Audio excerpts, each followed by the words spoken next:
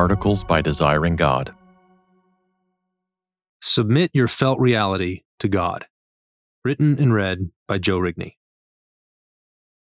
A number of years ago, a counselor friend of mine introduced a simple and accessible concept that he regularly uses in his practice. He calls it felt reality. Reality is reality. It's objective. It's what's actually happening. Felt reality is what's happening from my vantage point. It's reality framed by my own thoughts, assumptions, and emotions. Reality and felt reality aren't the same. Sometimes they align. What I think and feel fits with what is actually happening. Other times, my felt reality is out of accord with reality. In such cases, I might be believing lies, or framing reality wrongly, or overreacting. My perspective might be distorted by my emotions or my sinful desires or my own limitations. Once my friend gave me the category, I found it to be incredibly fruitful in my own life and marriage and parenting and ministry. It gave me a way to speak about human experiences of reality, whether mine or another's, without necessarily validating those experiences. In other words, it enabled me to acknowledge that I think and feel a certain way, without affirming that such thoughts or emotions were necessarily true or right or good. Getting felt reality on the table can be the first step in seeking to steward and shepherd our thoughts and emotions so that they more fully align with God's. Cut off from your sight. Even more than that, the concept, though not the term, seems present in the Scriptures. Consider the Psalms. In the middle of Psalm 31, David pleads with God to deliver him from his distress. In doing so, he vividly describes what it's like to be in the pit. His eyes are wasted from grief. They're heavy from crying. They feel like lead. He just wants to rest, but there is no rest. Verse 9. His soul is wasted. His body is wasted. There is a weariness that reaches to every part of David's existence. Verse 9 again. His life is spent with sorrow and his years with sighing. Verse 10. This is how it feels. I've been here forever and I'll be here forever. His strength fails, and he knows he partially deserves it because of his sin, and his bones just waste away. Verse 10. David's powerful emotional and physical responses are influenced by his perception of reality, of what's going on around him. His adversaries have made him a reproach to his neighbors. Everyone runs from him because they think his suffering is contagious. Don't stand too close to David. Don't let him breathe on you. You don't want to catch what he's got. He's forgotten like the dead. People remember the dead for a little bit, and then they're forgotten. That's how David feels, dead and useless, like a broken vessel. What good am I? He hears the whispering of his enemies around him, terror on every side. The other shoe could drop at any minute. Every rock and tree is ominous. Every bit of news produces fear. The future is filled with the almost certain prospect of bad surprise. This is David's felt reality, and he gives explicit voice to it in verse 22. I had said in my alarm, I am cut off from your sight. I shall never be moved. But these aren't the only feelings David has had. In the previous psalm, David describes different circumstances and therefore a different felt reality. As for me, I said in my prosperity, I shall never be moved. Psalm 30, verse 6. Notice the contrast. On the one hand, in my alarm I said, I'm cut off. On the other hand, in my prosperity, I said, I'll never be moved. In terms of content, these felt realities are exact opposites. But at another level, they display the power of felt reality in the exact same way. Both circumstances of alarm and circumstances of prosperity led David to wrongfully exalt his felt reality. In Psalm 31, when he was alarmed, when all the walls were closing in, his felt reality was, it's over. I'm done. God has abandoned me.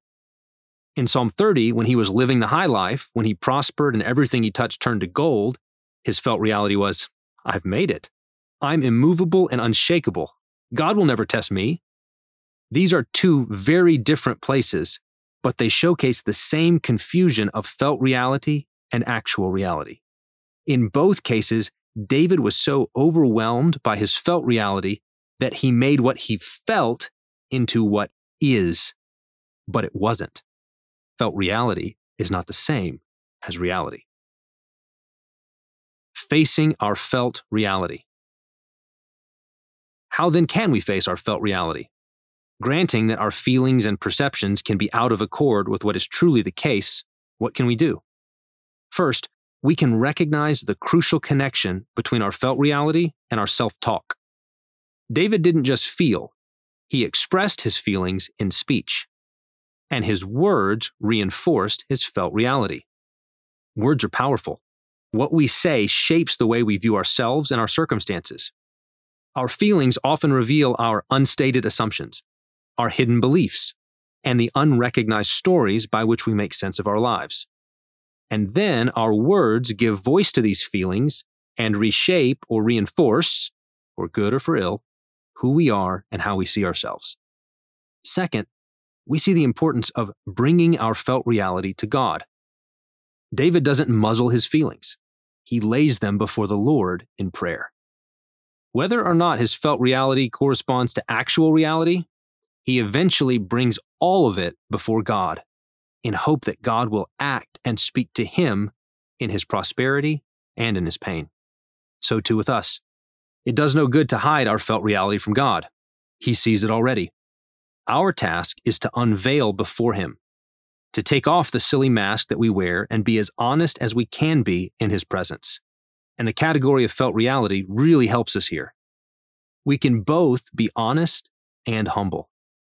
We can say, I feel this way, while also saying, but I don't know if my feelings are right. Search me, O God, and know my heart. Test me and know my anxious thoughts. See if there is any offensive way in me, and then lead me in the way everlasting. Finally, bringing these together, we not only can bring our felt reality to God, but we can submit our felt reality to the truth of God. Recall again the two examples of felt reality from Psalms 30 and 31.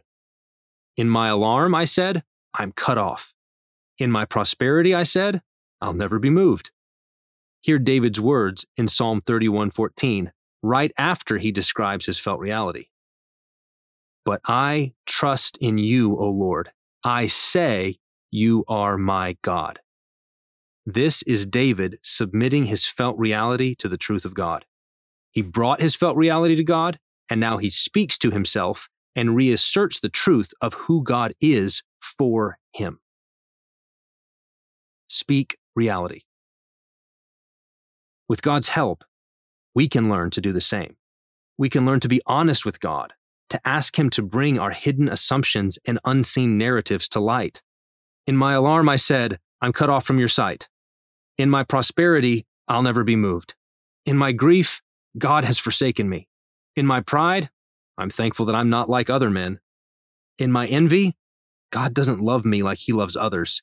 In my suffering, no one understands what I'm going through. In my despair, it will never end. It's hopeless.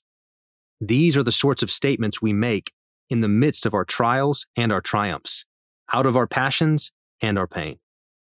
Listen to them and then bring those feelings and that speech to God and learn to say something else. I trust in you. You are my God. I'm not cut off. I'm not unshakable. You've not abandoned me. Have mercy on me, a sinner. You do love me. You do understand. This trial will end.